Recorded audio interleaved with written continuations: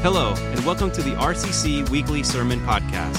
This week, Pastor Kenny concluded our James series with James chapter 5, verses 19 and 20, why mature believers need to take both sin and grace very seriously.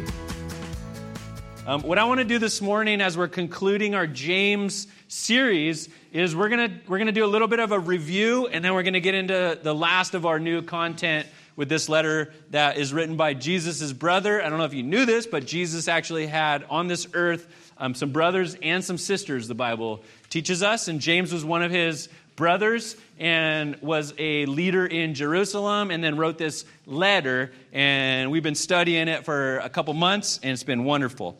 And this is our last week. But if you have your Bible, I told you to open to James chapter 1 just because I want to do a little review before we get to the verses that are the new content today. And we've been saying this, that the theme of this letter, I believe, can be found in James chapter 1, verses 4b, where he says this. He says, so that you may be mature and complete, lacking nothing.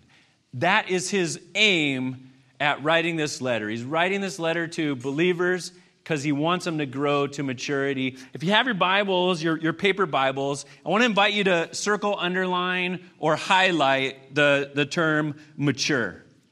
And in the margins, I want you to write, become like Jesus.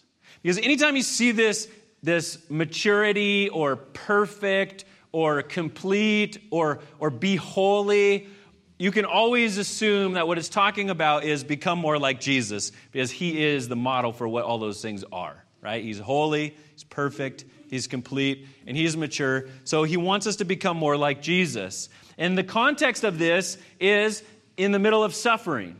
That when you go through suffering, we should rejoice, not because of the suffering, but because what it potentially can produce. It can produce character, and that leads to maturity. And that's what he's saying, like, when you go through struggles, how you go through those struggles matters. And when we go through them with hope, it actually points people to Jesus. And when we go through them with hope, it actually helps us grow through the process, because God never wastes a hurt. And the other thing that it talks about in the same passage is how you handle your doubts. Everybody has doubts. If you've never had some times where you're like, I don't know why God's doing, or who God, or I don't understand. It actually says in the Old Testament, don't lean on your own understanding, right? So you don't have to.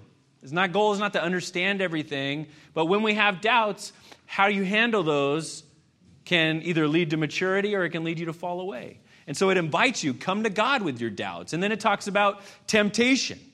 And James says in James 1, 14 and 15, he goes, but he said he talks about the process of temptation and how it becomes sin.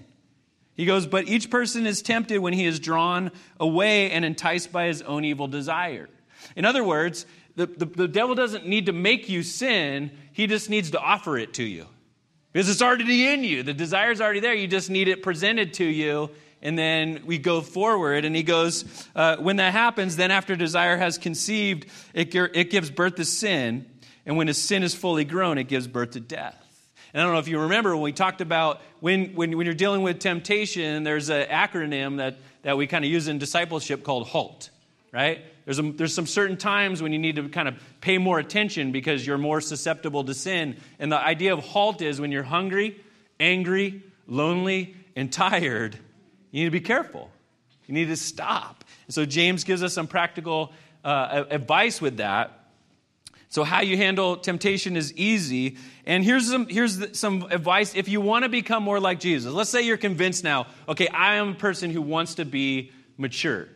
I want to become more like Jesus. And in verse 21 and 22 of chapter 1, he goes, okay, well then therefore, ridding yourself of all moral filth and the evil that is so prevalent, humbly receive the implanted word, which is able to save your souls. So the idea here is imagine your heart is like a planter on a porch, and it has soil in it. And if you want that to grow and be healthy, you need to like remove any poisons or roots or anything in there that's not helping it grow. You need to get that out of there. And you need to implant some good seeds. And so he's saying implant the gospel into your heart, and you need to get rid of some things, and you need to embrace and implant some things if you want to grow to maturity, if that's your goal. And then he goes through about the rest of the book, really unpacking what that looks like. And we've looked through at every single verse except for the last two, which we'll hit today. But if you want to become mature in Christ, you need to turn away from some things that are keeping you from growing. And you need to receive the gospel, which will help you grow. And then here's our new content for this morning. In James 5:19 through 20, he concludes his letter saying this. He says, "My brothers and sisters, if any among you strays from the truth and someone turns him back, let that person know that whoever turns a sinner from the error of his way will save his soul from death and cover a multitude of sins." And so if we want to grow to maturity, I would say this is the big idea that James is kind of ending with. If we want to grow fully to maturity, then we must take sin seriously. We must take sin seriously. And the three things that we're going to look at in this time together is this. And it's all stuff James has talked about. And the first thing is this.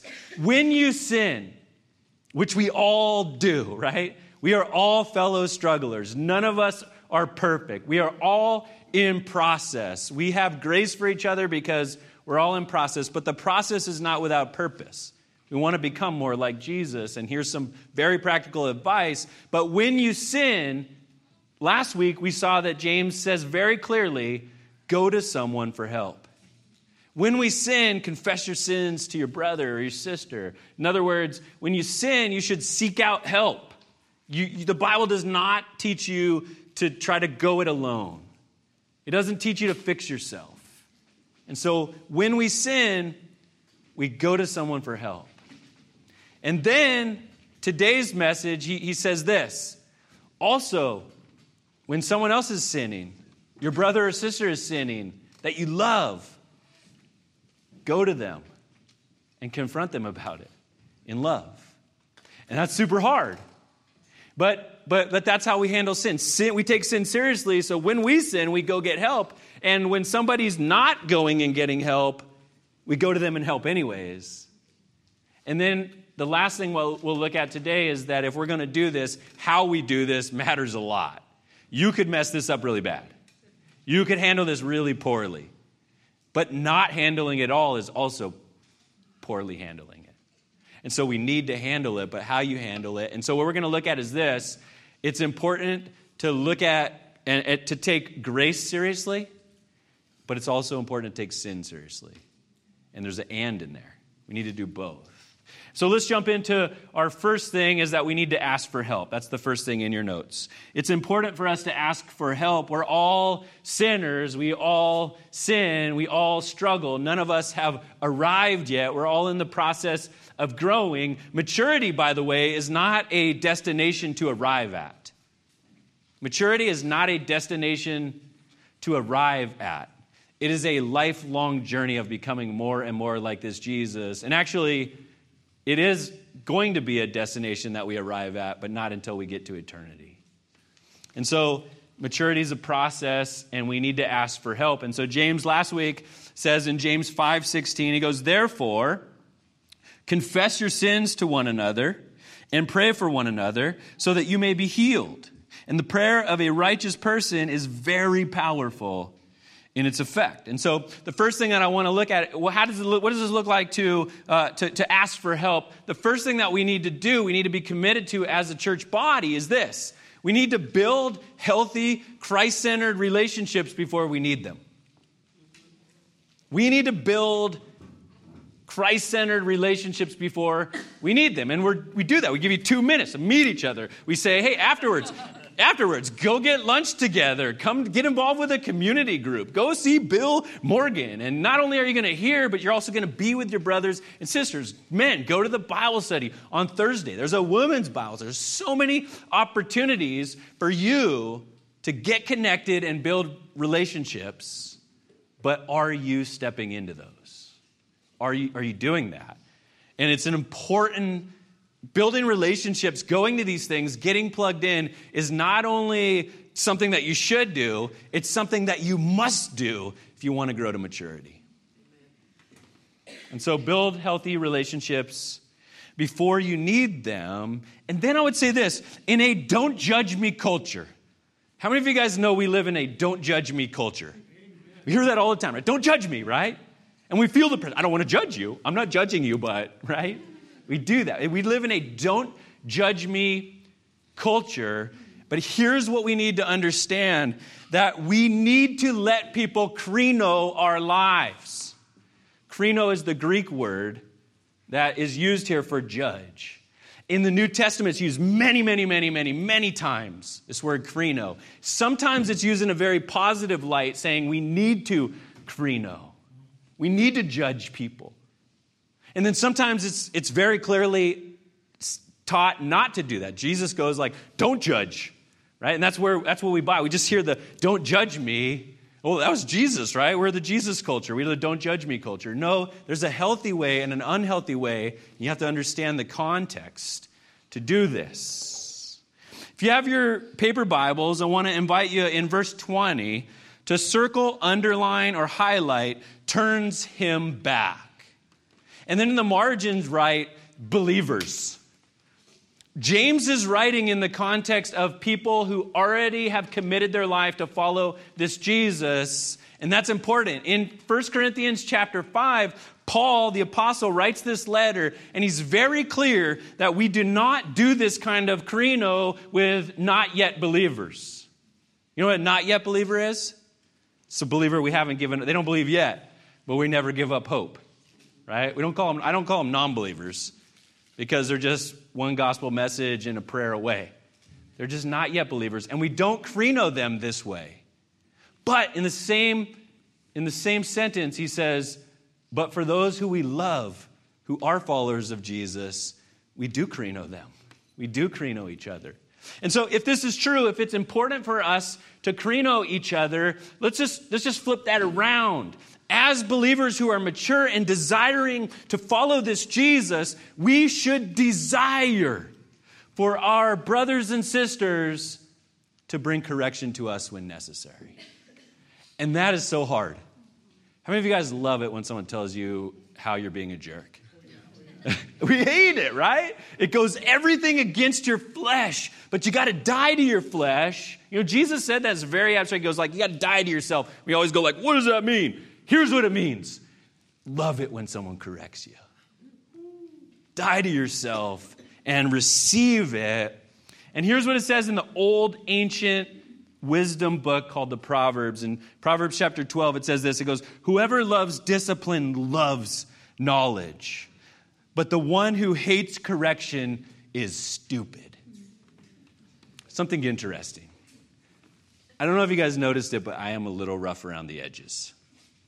And I am a pastor, and I'm growing to maturity. It's very slow, too slow for my mom, but I'm getting there. When we first planted this church, in a sermon, I can't remember what it was, but I said something was stupid. That's stupid. And that week, I got an email from somebody that I really do love and respect, and I know loves me. And in essence, it said, when you said the word stupid in your sermon, I just felt unbecoming of you.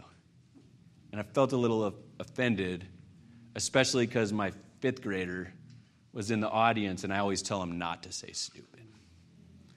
So here's what I did. I crafted this whole email, and I basically said, if the Bible says the word stupid, then I won't withhold the word stupid. And I quoted this verse, and it was super good. By God's grace, I did not hit send. I'm a fast sender. I did not hit send, but the Holy Spirit wrote me an email. And he said this, isn't it interesting that she's lovingly correcting you, and you're using a Bible verse that says if you don't love to be corrected, you're stupid, as your defense. And so if you wonder if God has a sense of humor, he absolutely does. And I'm so thankful she did. And you know what? She was right. Because context matters. And when he's writing this in a wisdom letter, it's different than when you're preaching. And I was wrong. And she loved me enough to tell me that. And many times in my journey, people who have loved me have pointed out when I'm off, when I say something that they know, like, oh man, your attitude, that's not the attitude I know you want to have. Brittany does that sometimes to me, and my wife does that to me. Many of you guys, some of you guys have written me emails. Man, I wish I'd have saved them all because they're love emails. Correction emails are love emails, and we should look at it that way. We should desire for people to love us enough to point out something that is keeping us from growing, to get into our pot with us and say, man, I could see some weeds in there. I'm not going to just point them out, but I'm going to get my hands dirty and get in their weeds with you. That's love. And so we need to ask for help. And then the second thing in your notes is this, and I think it might even be the harder one, is this. We need to help each other.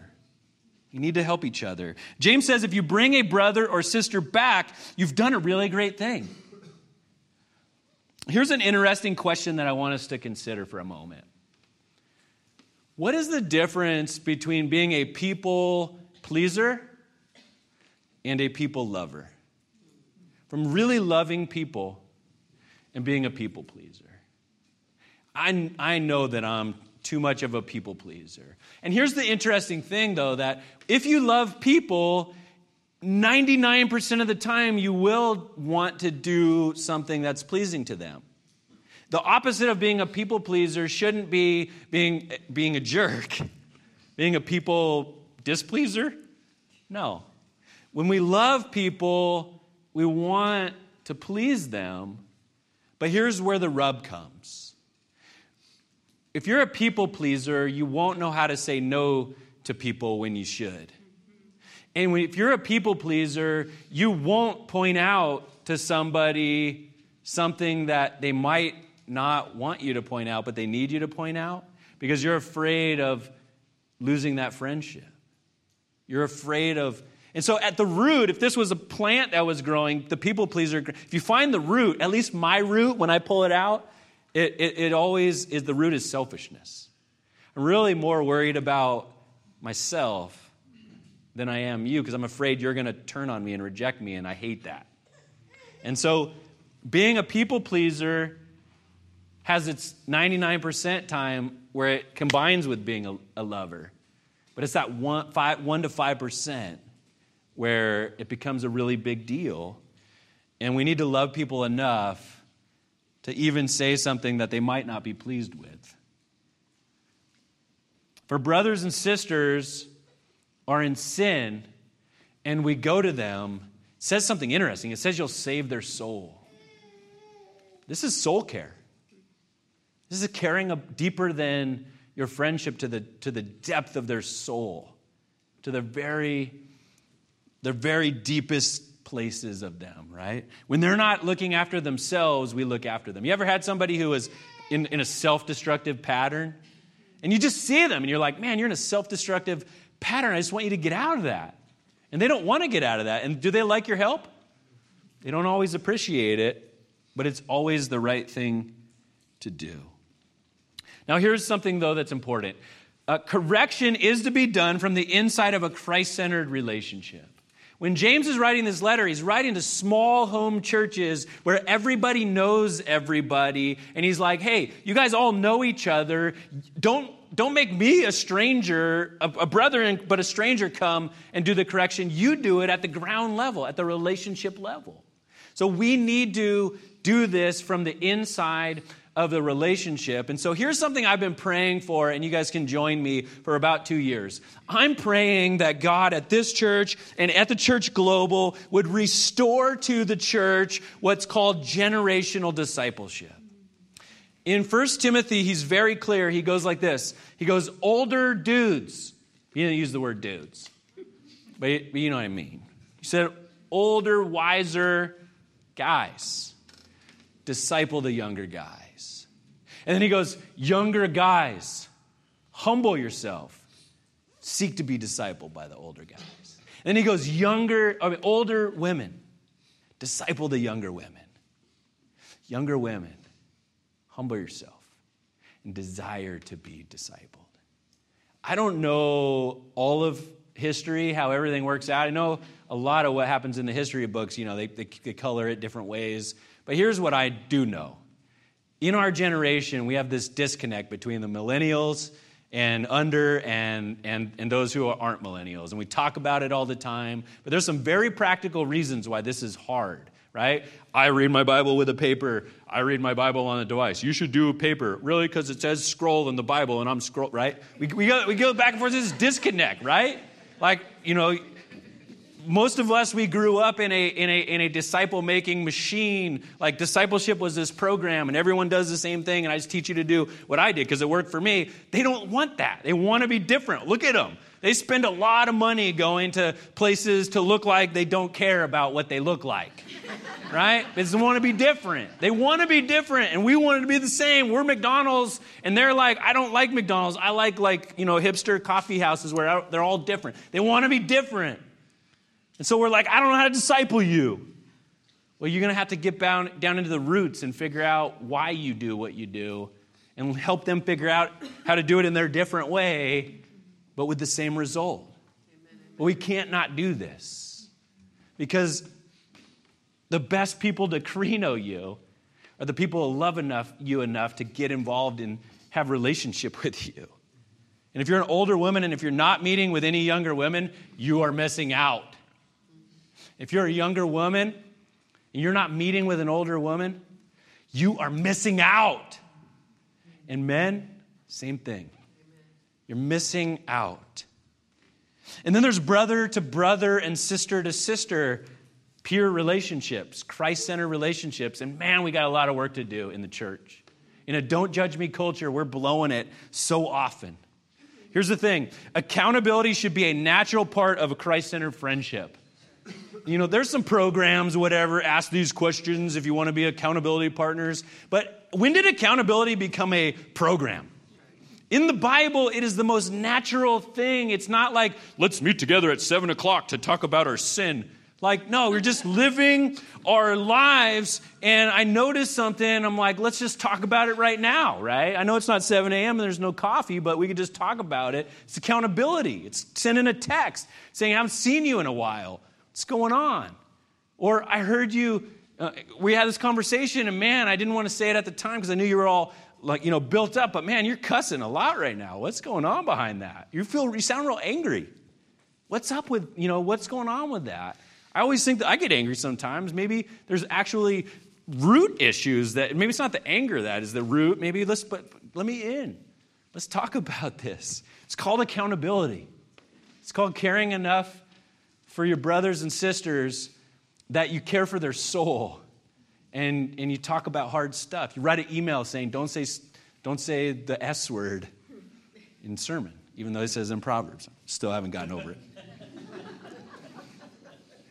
I have gotten over it. Right now. If you're afraid of losing friendships,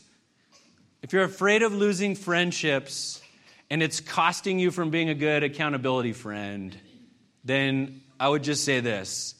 Maybe the friendship is self-centered, and maybe it's shallow, but it is not Christ-centered. Because when we love each other enough, we will step in and talk about hard things. And I want to just let you know, I am 110% preaching to myself right now. I can tell you at least 10 times in just this last year where I avoided having hard conversations with people because I'm a people pleaser. And I thought, I'll just go away. It doesn't go away. When you avoid having hard conversations, here's what I learned. You just end up having harder conversations or harder consequences. Avoiding hard conversations is not the answer. And this is not the job of church leadership alone. I've heard this a few times, like, man, I hear this little scuffle going on in this little group. Man, the church leadership should really jump in. Really? Because I read Matthew chapter 18 where Jesus talks about this. And he basically says, no, do it at the friendship level first. And then if that doesn't work, get another friend and do it at the friendship multiplication level. And you go through this whole process before you involve the church leadership. And so here's what I would say. if you're a believer, it is your responsibility to do this. It is not a church leadership issue. When it becomes a church leadership issue, that's a lot bigger deal. We should if we never had any church leaderships, I believe if we had good accountability and generational, we would have very few church leadership issues. I mean, our elder meetings would be boring. We'd be okay with that. We got other stuff we could talk about. And in a don't judge me culture, the point is this, that we need to krino our brothers and sisters.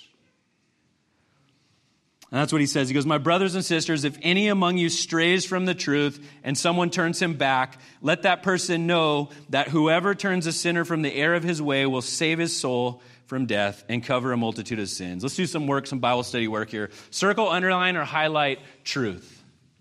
Truth. When the Bible talks about truth, it always talks about believing and obeying. So write in your margins, and obeying. The truth isn't just about what you believe, it's about what you obey biblically.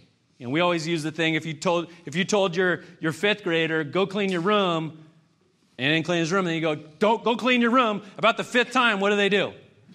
I heard you the first time. No, you did it because your room's not clean. Right? You heard me. Hearing and obeying is the truth. And here's where this gets practical. Oftentimes you'll go to your brother and sister and you'll go, hey, I just want to talk about this issue. I know it's a little awkward, but I love you, and let's get in the weeds because I want to help you pull those out. You know, do you recognize that's a weed? It's not helping you. And then they go, well, I already know that. Yeah, but you're disobeying it, right? And here's the thing. When another one to underline is this. It says strays or wanders. Underline strays or wanders. In the Greek, this has the connotation of being intentional. And sometimes not intentional. But write intentional in there. When it says strays or wanders, it could be two different things. It could be somebody, and this happens sometimes, who's kind of slowly falling away and they don't really realize it. That's happened to me lots of times. You kind of just drift a little bit in your faith, right? You kind of slip away a little bit. And then someone comes to you. Oftentimes, this is the person that's more thankful, right? When they kind of just drifted away and you're like, hey, you know, I do it too, but you kind of drifted. Let's drift back together, right? Let's not even drift back. Let's just jump back, right? Because that's the way Jesus loves to do that, right? And they're like, oh, thank you. But then there's the person who's doing it intentionally. And they know they're doing it, and they're choosing to do it, and they've kind of hardened their heart a little bit. I don't know if you've ever been that guy, but I get that way sometimes, right? Or I'm just stubborn. And then when you go to that person, they don't always love it. I've had plenty of times where you had to go to somebody and have a hard conversation and they reject you. And then years later, they thank you. And that doesn't always work out beautifully like that. I mean, not every story has a happy ending. I know at Christmas time we like Hallmark movies. Those always have happy ending. But this real life doesn't always have a happy ending. But at least you knew you did the right thing. But when it says strays or wanders, that could be intentional. But our God will leave the 99 and go after the one, won't he?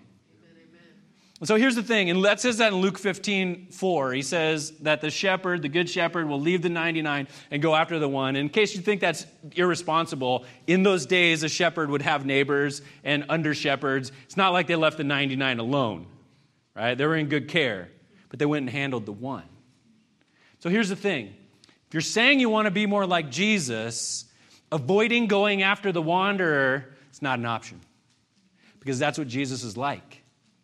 And he invites you to do that along with them, to be somebody who goes after the wanderer. And you can circle save his soul. And in the margins, right, this is serious stuff. This is soul care. And the way this is written, this is not about punishment. You're not going to them to make them feel bad or to punish them. This is about healing, freedom, and health. It's soul care. It's caring for them more than they're caring for themselves. When they've been ensnared by the enemy, it's you being a rescuer. And then the last thing you is circle, underline, or highlight is covers a multitude of sin. And I want you to write in your margins, God of second chances. It covers a multitude of sin. What this is saying is whatever the issue is, where sin abounds, grace abounds all the more. Jesus is always waiting with open arms. When you go to your brother and you bring them back to Jesus, he's always going to receive them with love and care, forgiveness. And so you're taking them on a journey to somewhere awesome. God always forgives sinners who repent. God will receive them with joy. And avoiding hard conversations leads to harder conversations or consequences. And how you do this is really important, though. Would you guys agree with that? I think we've hammered it down. We should do this, right? Now, how you do this is incredibly important. You could super duper blow it. You could come to me and go, I tried to do what you said and I ruined someone's life. I don't want you to do that this week.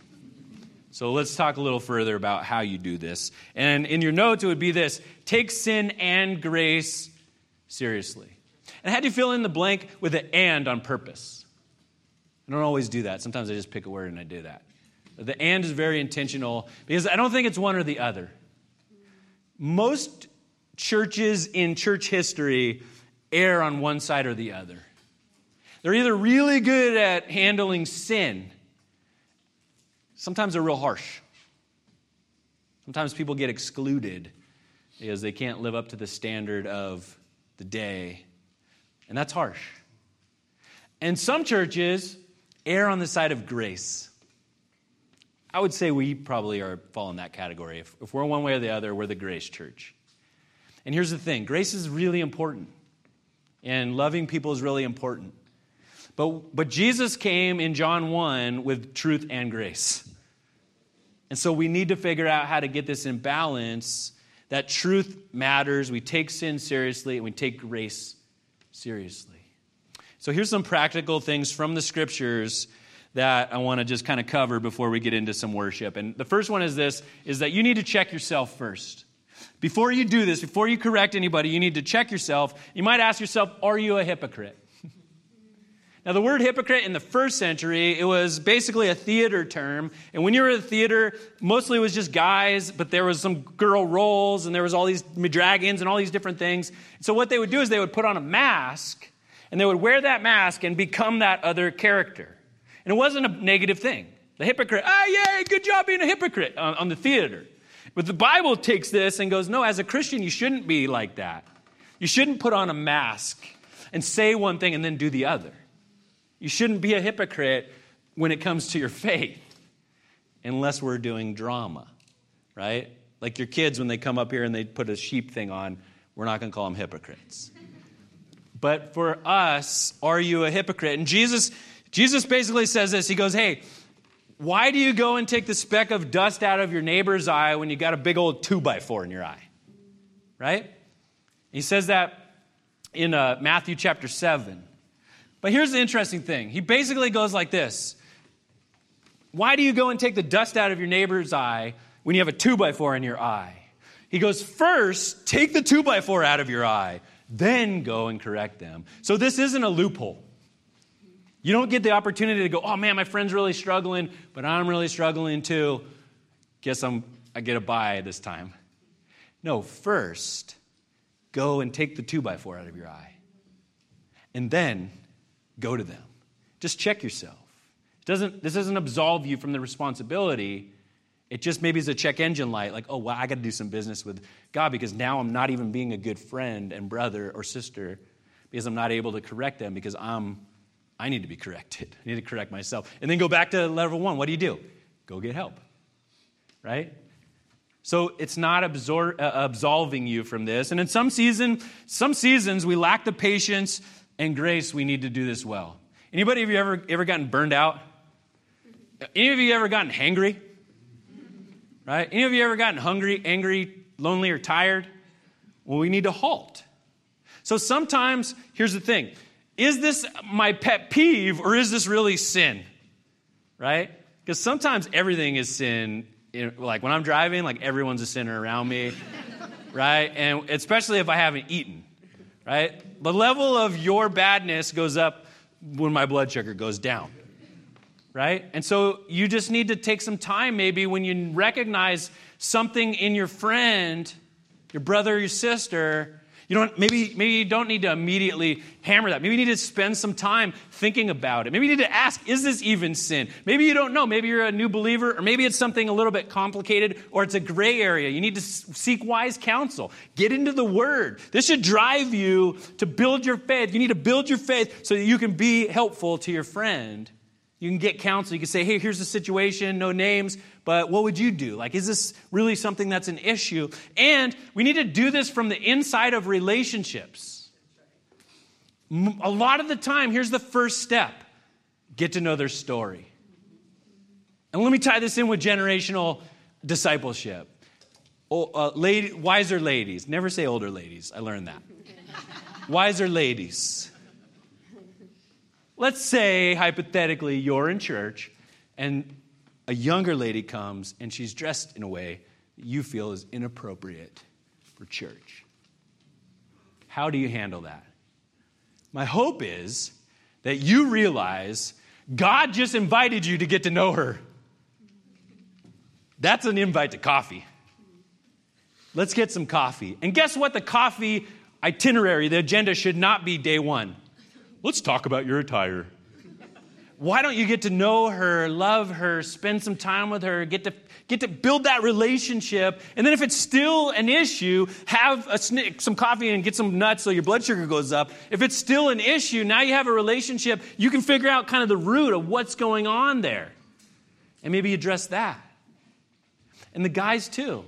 We should be building relationships with people as a step one. Get to know someone's story. Is this the thing that they need to handle right now? Right? How many of you guys have only one thing that's your issue?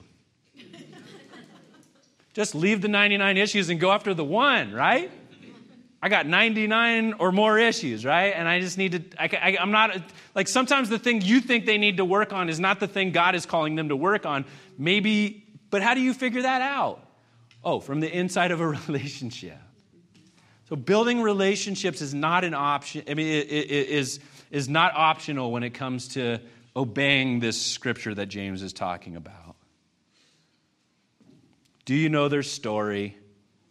And here's a helpful thing. Any of you guys ever heard you should think before you speak? And we'll have the worship team come back up. Think before you speak. Here's another dorky acronym. I love dorky acronyms. We had HALT, and now we have THINK. Ask yourself, is it true? It's something I need to adjust. Is it true? Is it truly something that is it sin or is it not? Or is it just something that bugs me? Is it true? Is it helpful? How you do it might like, is this helpful? Is it inspiring? Meaning, is this what God is already doing in their life and you can see that and God has put you in the path to help them on that journey? Is it inspiring? Is it necessary? Can it wait? Is it the biggest issue, right? Is it necessary? And then is it kind? If you can go through all of those things kind of as a process, is it true? Is it helpful? Is it inspiring? Is it necessary? Is it kind? And it still feels like, yeah, this is definitely the right thing, then man, that's the next coffee talk. And how you bring it up is huge. We should do it with humility, shouldn't we? With humility. We're just fellow strugglers. I mess up too. I just had a 2x4. See the scar in my eye? Because I just had a 2x4. I just spent an hour with God taking it out before I even had this conversation with you. Do it with humility. Do it with discrepancy. When you're at your small group, I just wanted to bring up something real quick. Like Pastor Kenny does this all the time. And with all of us, as we all love him, right? No, do it with some discrepancy. Don't do it in front of other people. Do it maybe on a one-on-one, like it says in Matthew 18, and then do it with grace. Do it with grace. You know what grace is? Grace is treating people better than they deserve, better than you think they deserve. Do it with grace. Assume the best about them. And then do it with a willingness to help. You got an issue going on. I'm not going to just point it out. That's what I love about what Jenna's doing with Young Life. All of us are good at like, abortion's wrong. We shouldn't do that. How many of you guys and me are meeting with teen moms who chose not to have an abortion and have their baby and are in that struggle now, right? to getting into that. Get into that with Christmas. Because we need to be willing to get into the weeds with people if we're going to point out the weeds. Thank you for listening to Remembrance Community Church Podcast. You can find all our weekly sermons online at remembrancecommunity.org/sermons. Thank you for listening.